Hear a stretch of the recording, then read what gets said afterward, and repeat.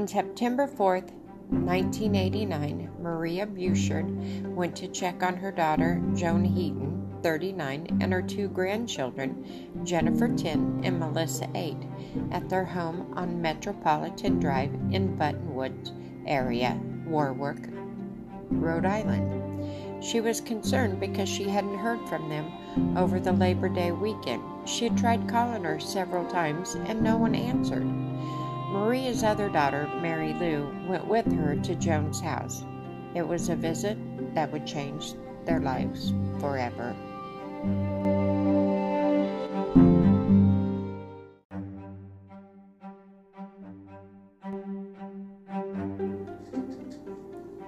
Hello everyone, I'm your host, Linda Hubert, and you are listening to Beware, True Crime. Thank you so much for stopping by.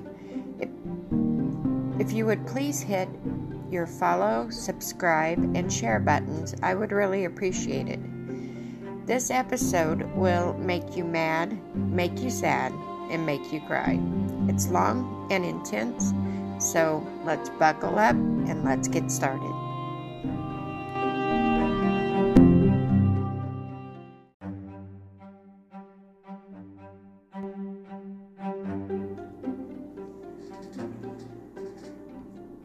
When no one answered at Joan's house, they knew Joan must be nearby because her car was parked in the driveway, so they rang the doorbell several times. Still no answer.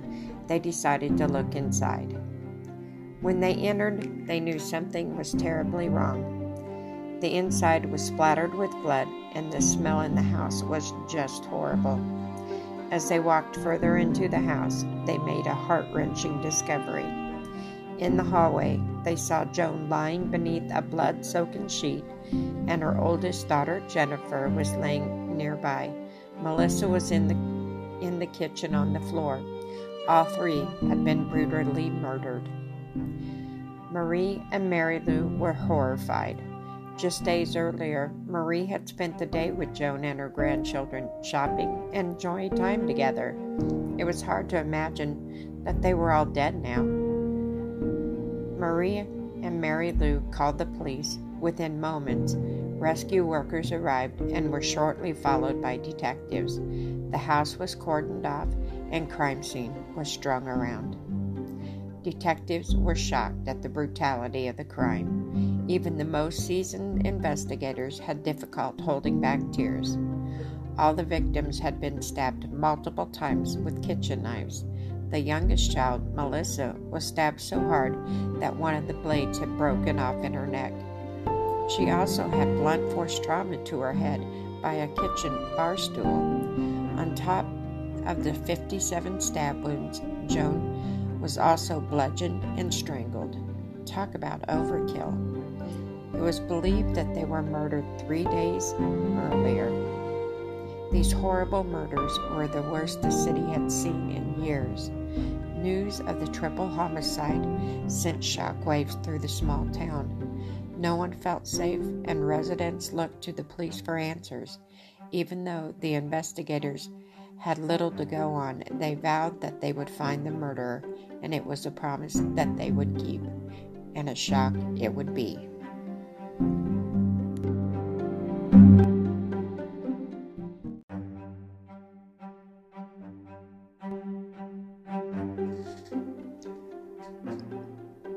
The Warwick Police Department had their 3 best detectives working on the case. They were determined to catch the person responsible for the murders, and they worked day and night reviewing evidence, interviewing locals who had any kind of information related to the crime. They even enlisted one of the FBI top profilers, Greg McCrary. McCrary believed the murder was likely someone from the Heaton neighborhood. He also suggested that the crime could be connected to another unsolved murder that took place 2 years earlier in Buttonwoods. The 2 crimes were very much alike. In July 1987, Rebecca Spencer, 27, was found dead in her living room. She had been stabbed repeatedly with a packing knife. At the time of her death, she was preparing to move to another neighborhood. In both the Heatons and the Spencer cases, the killer used a weapon that was already present in the home. This presents strong evidence that the killer originally entered the residence for another purpose, such as to burglarize the house. It was likely that the intruder was caught unaware and murdered the eyewitnesses using what McCrary referred to as a weapon of opportunity. Robbers often burglarize houses they know. The more familiar they are with the houses, the more successful they will be. Usually, burglars choose houses close to where they live. McCrary suggests that in both cases, the murderer likely entered the residence with the intention of robbing and probably was familiar with the house and or the residence. However, he believed the murderer lived in Buttonwood area because both crimes were committed only 5 houses apart. Some similarities between the cases was the overkill.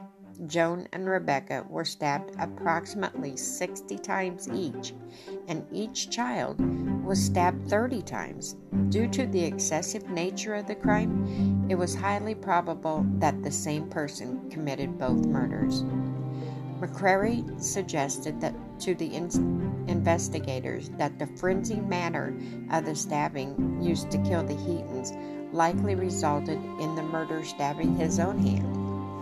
He told them that they should look for someone in the neighborhood with a cut or a bandage on their hand. McCrary advised was to great use to the detectives because it narrowed down the search for a suspect. They had a location in which to begin and a possible suspect with a cut on their hand. All they needed now was some luck and hard work.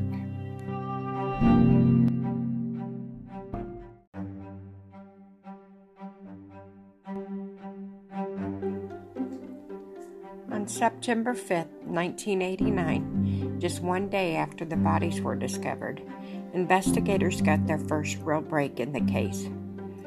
Ray Pendergast and Mark Bredeth was driving through the park near Buttonwoods, where Pendergast spotted a familiar face. They stopped the car to talk to a neighborhood boy named Craig Price. He was only 15, who Pendergast once coached at his local basketball program. Pendergast asked the young boy if he'd heard about the murders.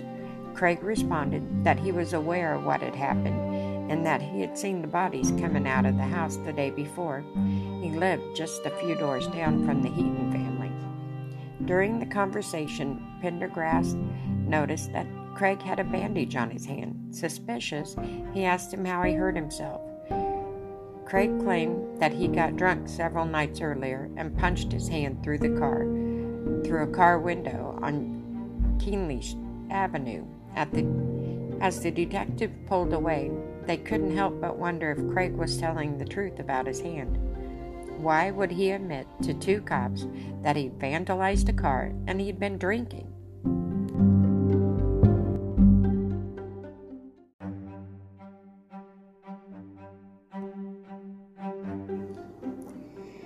It seemed unlikely that a teenager would commit such a crime as the Heatons' murders, let alone such a good-humored kid as Craig was.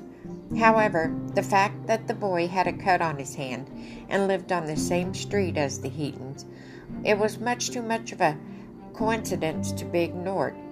It was something both officers felt that they should follow up on, so they did. The detectives wrote up a report and began to investigate Craig's story. They learned that there was no police report on a car window being smashed in the area, and they also found that there was no glass on the street where he said that he broke the window. The 2 detectives began to further doubt Craig's story. Craig became a viable suspect, but he was only 15, and if this murder was connected to Rebecca Spencer's murder 2 years earlier, he'd only been 13. Even though many of the department believed that the officers were wasting their time, Pendergast and Brandreth decided to follow their gut feelings and pursue Craig as a lead. They just needed more evidence to support their theory. In the meantime, expert blood analyst Dr. Henry Lee was contacted by the police and asked to examine the Heaton's residence. He went to the house and analyzed the blood splatter and the trails. During his investigation, he gathered vital evidence from the crime scene, including a bloody sock imprint. Whoever left the imprint wore a size 13 shoe. Pretty big for a 15-year-old, but Craig was not an average teenager. He was 15. I found in my research that he was 6'4" and 240 pounds at 15 years of age. Now, that's one big boy. And a record of breaking and entering, theft, peeping Tom, and using drugs. Well, let's take a closer look at Craig. He was also known to have a violent temper. Police had been called to his house on more than one occasion to settle a dispute in which he was involved. Investigators decided it was time to question Craig more thoroughly. They went to Craig's house and asked him to come with his parents to the police station, which they did. During questioning, Craig was asked more details about how he cut his hand. He maintained his story that he hurt himself while he was breaking into a car. Investigators were not convinced and asked him if he would take a lie detector. The following day, Craig came back to the station for the polygraph. He was asked questions relating to how he cut his hand. The test revealed Craig was lying. According to Lang, it was the first big break for the detectives.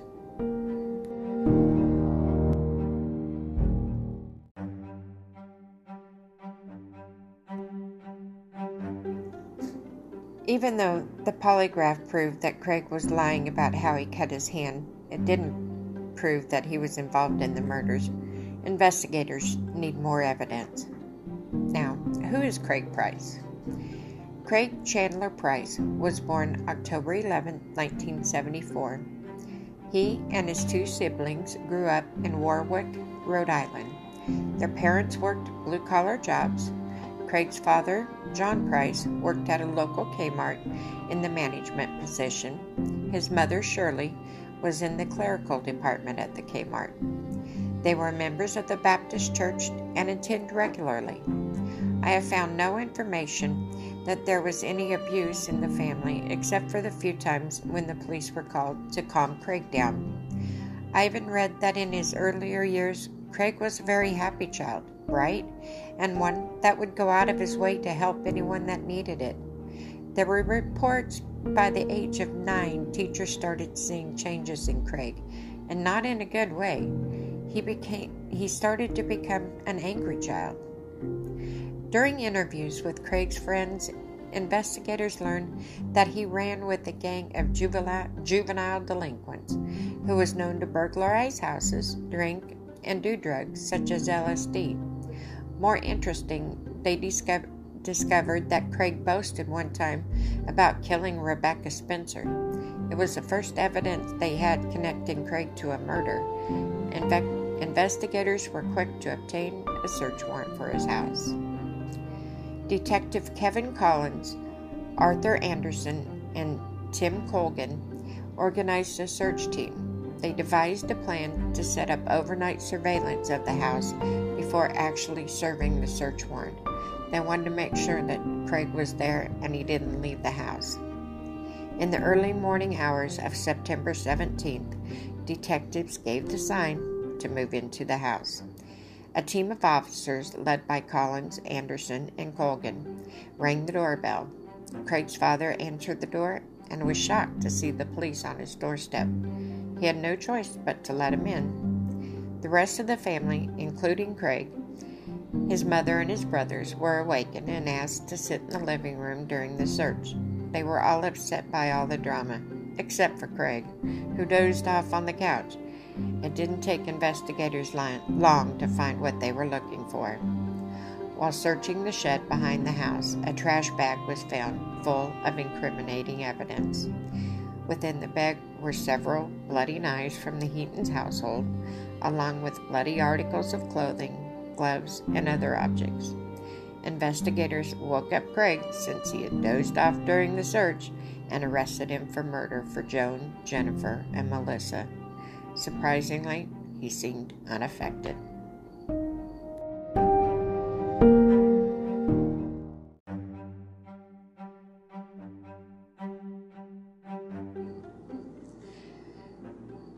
Craig was taken from his house to the police department with his parents. Remember, he's only 15. He was booked, read his rights, then interrogated. The detectives hoped that Craig would come clean about his crimes. They got way more than they dreamed of. During the interview, Craig amazed the detectives when he immediately confessed to the Heaton murder. Now, I watched his interrogation, and it was unbelievable. He was just sitting back, acting like he was telling you what he did at school that day. He described in detail the events of the horrible night. Although his story seemed to change, he finally got worn out and decided it was easier to tell the truth.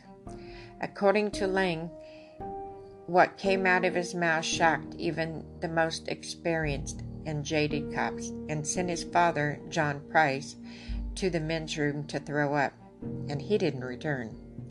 Craig's mother, however, was horrified but stood by her son as he told the detectives what took place in the Heaton house. He told the detectives that his intention was to rob the house.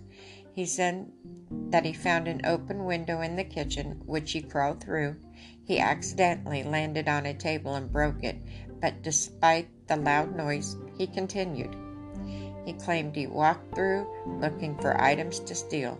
He didn't realize that the noise had woke up Joan. She walked into the kitchen and spotted Craig when she turned on the light. In a state of panic, Craig said he grabbed Joan, then he beat and strangled her. Joan screamed, waking up her two children, who were half asleep, and stumbled out of their beds to the hallway. Melissa ran to the kitchen to call the police, but Craig overpowered her. Craig tackled the girls to the floor, then went to the kitchen, grabbed some knives, and began to stab them. During the attack, one of the girls bit Craig's hand. In a fit of rage, he bit the girl back on the face. Craig also bit Joan. Then he smashed the youngest girl over the head with a bar stool. He was a monster. Craig didn't expect that the three would put up such a fight, but they did. They fought with all their might until they couldn't fight anymore. Craig said that during the murders, he had accidentally stabbed his hand. He removed his glove he was wearing and took care of his injuries in the bathroom. Well, better take care of myself here. He didn't realize that he left the trail of blood and the sock print behind.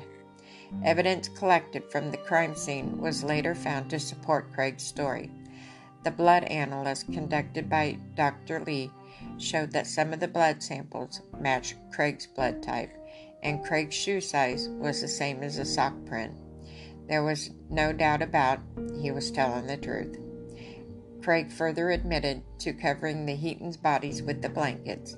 He then tried to clean up the crime scene with towels, but he feared if he stayed too long, the police would catch him. He quickly gathered the knives, the gloves, and some of the bloody towels and ran from the house to his home, which is only two doors down. Craig said he immediately returned to his home, which was only 2 doors down. He confessed that he had hid his blood-soaked clothes in a bag in the attic. Detectives were alerted, and the evidence was later found in the bag exactly where Craig said it would be found.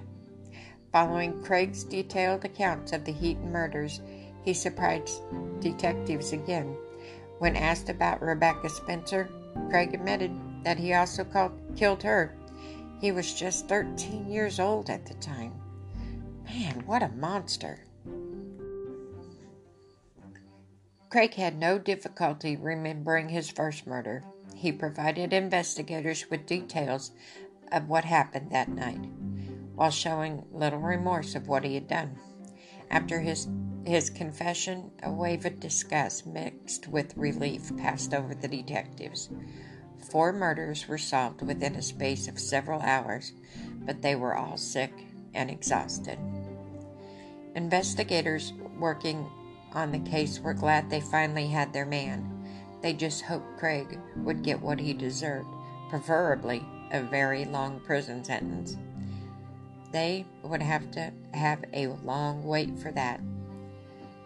You don't even know the half of it, but we will take a deep dive into that. Craig Price had the law on his side. Despite the brutal murders he committed, Craig would never face a trial to serve prison time because he confessed to his crime just weeks before his 16th birthday. According to Rhode Island state law, all the courts could do was hold him in a training school until his 21st birthday, and no longer. You heard that right, a training school until he was 21. That's 5 years. Unbelievable. Craig would be a free man with a clean record. But wait. The very thought of Craig serving only 5 years in a training school for 4 brutal murders enraged the citizens of Rhode Island, especially the family and the victims. It was obvious that the law was working against them. However, at the time of Craig's offense, teenage serial killers below the age of 16 were rare. According to my research, I could only find 2. In fact, Craig was considered to be one of the country's youngest serial killer. Even though Craig could not be tried for the murders, he still had to undergo a court hearing before he could be placed in the training school. On September 21st, 1989, Craig appeared before Judge Carmen DePlarto, I don't know if I'm saying that right, at the Kent County Courthouse. During the brief proceedings, Craig was charged with the murders and the burglary, and he pleaded guilty. Craig was ordered to serve 5 measly years at the Rhode Island Training School Youth Correctional Center, YCC, a maximum detention facility. He was also ordered to undergo an intense physiological examination and therapy. However, Craig refused the treatment. He also refused to officially discuss the murders at all by pleading the 5th. Oh, yeah, now he doesn't want to talk. He was bragging about the murders earlier. Now he's pleading the 5th. Craig withdrew from the diagnostic and the treatment program arranged by the judge on the advice of his lawyer. According to court documents, the reasoning behind the decision was based on fears that the psychiatric examination might result him being placed in a psychiatric facility beyond his 21st birthday. Despite court interventions, Craig stuck to his guns and refused to submit to any psychological measures. In the meantime, Craig carried on with his life within the training school. He completed his GED and was taking satellite college courses. He believed he needed to improve himself academically so that he could get a good job when he got out of YCC. By 1993, Craig developed a reputation for good behavior within the training school, even though he refused his treatment. In fact, he was in such good standing that his superiors granted him permission to cancel other use in the facility. Oh, that's somebody I want mentoring other use. In 1993 article in the Providence Journal, Craig also performed light security duties, which included patrolling the school hallways. Craig was even allowed to make a rap video at the school, which included threatening lyrics. When the news broke of Craig's special treatment at the facility, Rhode Island citizens and the families of the victims demanded that it be stopped. They were outraged, as I would have been. After such protest, it ended, but the bigger problem still remained. Time was running short, and Craig's release date was quickly approaching. There was less than a year and a half left to work out a way to prevent him from being freed. There were 4 people that were determined to make Craig pay for his crimes: Joan Heaton's mother, Marie, her sister, Mary Lou, Captain Kevin Collins, who led the Heaton investigation, and an assistant attorney general, Jeffrey Pine. They were fighting for Joan and Joan's daughter's justice. They were relentless. From the beginning, they lobbied the Rhode Island legislation to institute a new bill to prevent Craig's release and others like him. They went out of their way to inform the world of Craig's crimes and his upcoming release. Together, they tried every possible avenue to prevent Craig from ever having a chance to murder again. In 1990, Pine and Collins were key figures in instigating the passing of the O'Neill Bill, which toughened sentences on teenage murderers. In 1993, Pine introduced a controversial bill that would give the Office of the Attorney General the power to civilly commit a mentally ill individual to a mental institution if the person posed a danger to society. Many thought the bill was discriminating against the mentally ill and give those psychological problems a bad name. It was also argued that the bill specifically targeted Craig and could be used to prevent him from being freed. Well, duh, that's what they were trying to do. Pine stood his ground. His main interest was making sure Craig stayed locked up for as long as possible. Lane quoted Pine as saying, "I will do everything I can to prevent another tragedy," which, to his delight and that of the family of the victims, the Craig Price bill was passed that same year. It was a huge step, which they hoped would result in Craig being forced to submit to the psychiatric diagnostic treatment program. In October 1993, Collins organized Citizens Opposed to Release of Price Corp. The nonprofit organization concentrated on raising funds that would be used to increase public awareness about Craig's crimes and assist with lobbying efforts. The goal was to get a critical bill passed that would prevent Craig from being released. Marie and Mary Lou also helped lead the growing campaign. They traveled throughout the state, alerting the general public about Craig's upcoming release. According to a Time article, the group worked endlessly, rallying to get funds, petitions signed, and information to the public, hoping to make Craig Price's name a household word. Within months, the organization attracted hundreds of volunteers, raised tens of thousands of dollars, and gained national attention.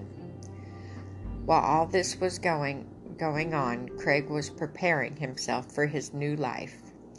By the end of the year, he had already been ordered on 6 occasions to adhere to the mandatory psychiatric evaluation and therapy.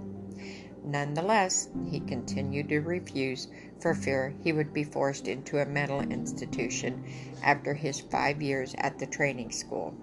However, his days were numbered.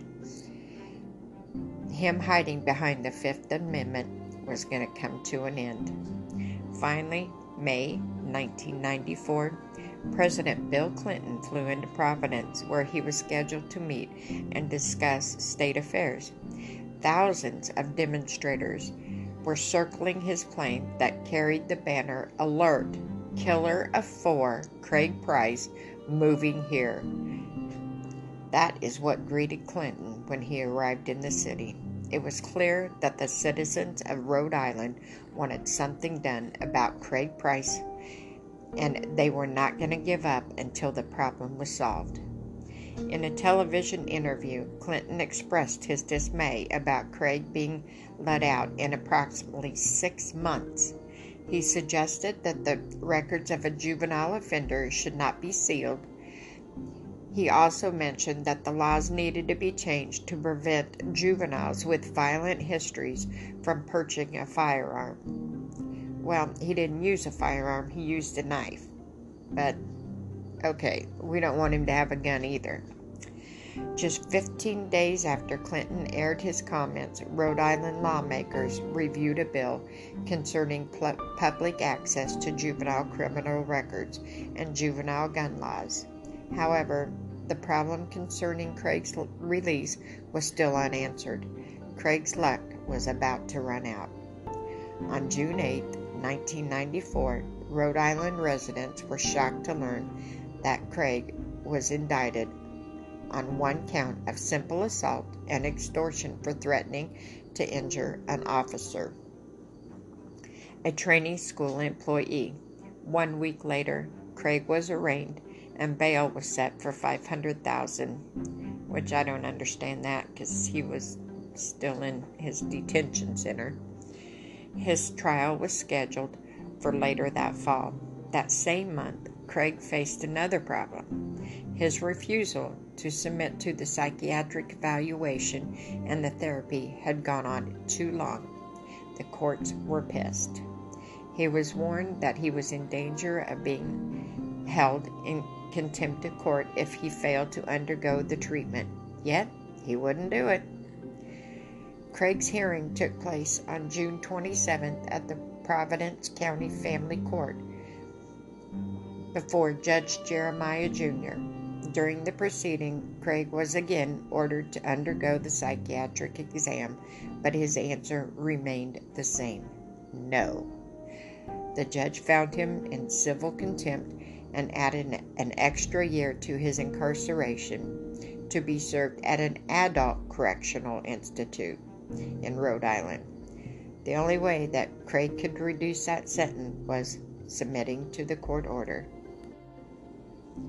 After almost 5 years, Craig finally complied with the order and agreed to undergo a psychiatric assessment. Dr.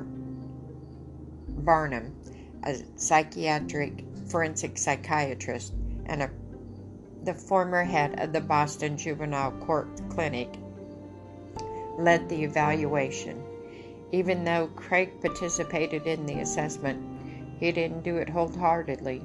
In fact, it was discovered that he lied about many of the events concerning the murders. It was a matter that would later be addressed by the family and district courts. In the meantime, all eyes were focused on the upcoming trial. On October 3, 1994, Craig's trial began at the Supreme Court in Providence. It was a long-awaited showdown that held the media and the country in suspense. A majority of those packed the courtroom were anxious to see if justice would finally prevail. They wouldn't have to wait very long. Judge Thomas Needham was presiding over the case. Attorneys Robert Mann and Katie Hain was the defense team. Prosecutors Patrick Youngs and Mike Stone represented the state's case against Craig. The hush-hush courtroom listened intently to the opening statements made by Stone, and he processed as he was prosecuting one of the state's most highly publicized trials. He told jurors that they would learn how Craig verbally assaulted Petrella after he was given a disciplinary report to sign a possession of contraband material, cigarettes, and a lighter. Moreover, they would hear how Craig threatened the officer if he continued his job at the facility. The prosecutor planned to produce 5 witnesses. Mann's statements followed those of the prosecutor. When he addressed the jury, he didn't deny that Craig was angry at Petrelle's report or that he used inappropriate language during the confrontation. After the opening statements, the prosecution called their first witness, Mark Petrella. For 2 hours, Petrella gave a detailed account of the confrontation and how Craig verbally attacked him using profane language and then threatening to snuff him out if he ever returned to work. He also said that several officers witnessed the incident and tried unsuccessfully to calm Craig's increasing volatile behavior. Jurors also heard the testimony of 4 other witnesses who worked in the training school. Their stories agreed with Petella's account. Arthur Lang claimed that at the end of the day, the state rested. He was pleased that he had gotten their point across and the facts were heard. The next day, as the proceedings were set to continue, Mann asked to excuse the jury so he could address the court alone. Once the jury had left, Mann asked the court for an acquittal based on insufficient evidence. The judge denied the request and ordered the proceedings to continue.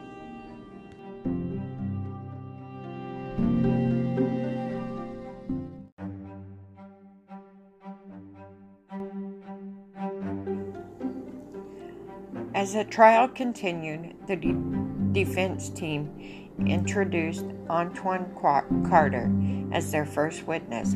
Carter was an employee at the training school who witnessed the argument firsthand between Petrella and Craig.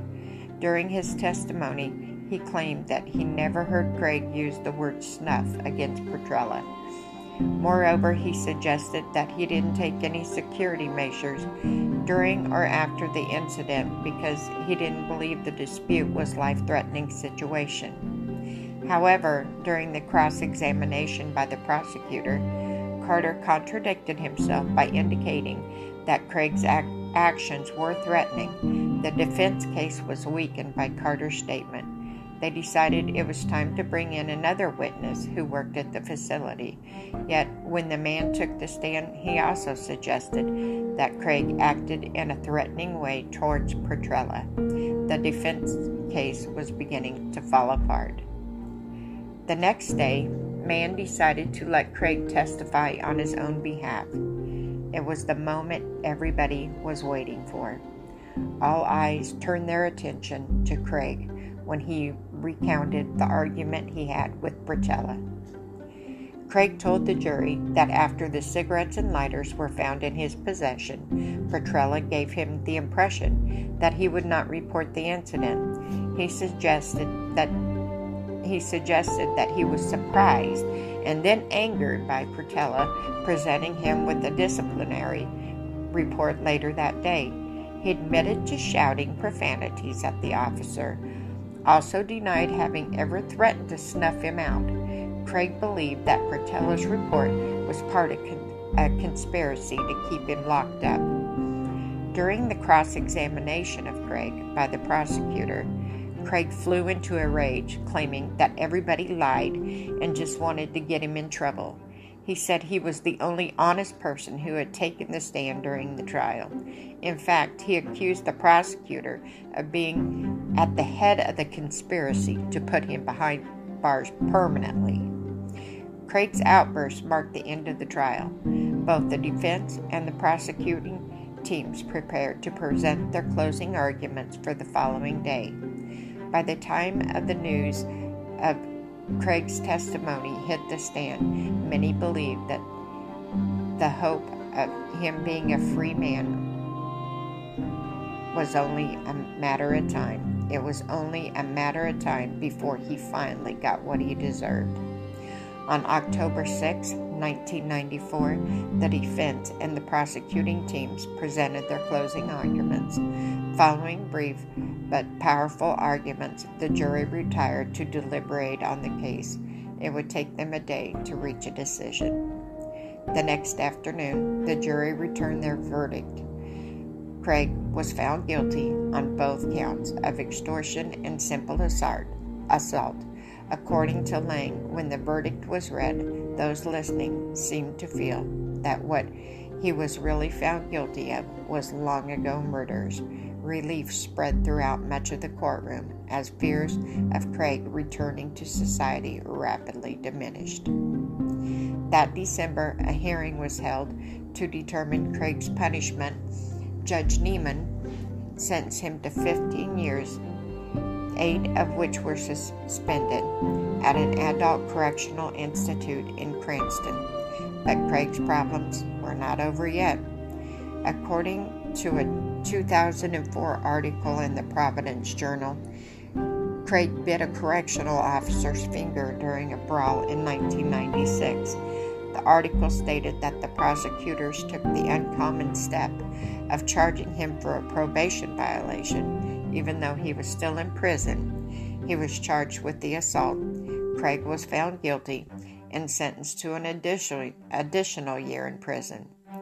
The next year, Craig was placed on trial for criminal contempt because he failed to comply with the psychological evaluation ordered by the state. See, he was said during this examination that he had to tell the truth and had to be honest about everything he said. The charges stemmed from him telling the psychiatrist who he claimed he lied about the events surrounding the murders. During the trial, Craig admitted to the charges, and he was eventually found guilty. According to court records, Craig received an additional 25 years on top of his other sentences. 10 of the years would to be served outright with 15 years of probation. In October of 1998, 7 more years were added to Craig's sentence for assaulting another correctional officer. It wouldn't be his last time. In February 1999, again, and October 2001, Craig was sentenced to a total of 4 more years, again for physically assaulting a correctional officer.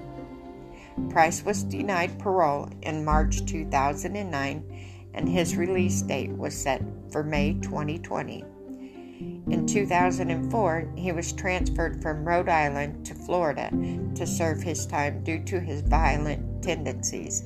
In Florida, July 29, 2009, Craig was involved in a prison fight with another inmate.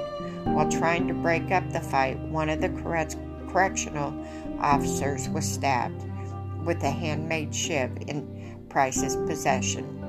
In the wake of the present fight, Price was transferred to another facility, Shawnee Correctional Institute in Live Oak, Florida. I bet they're happy to have him there.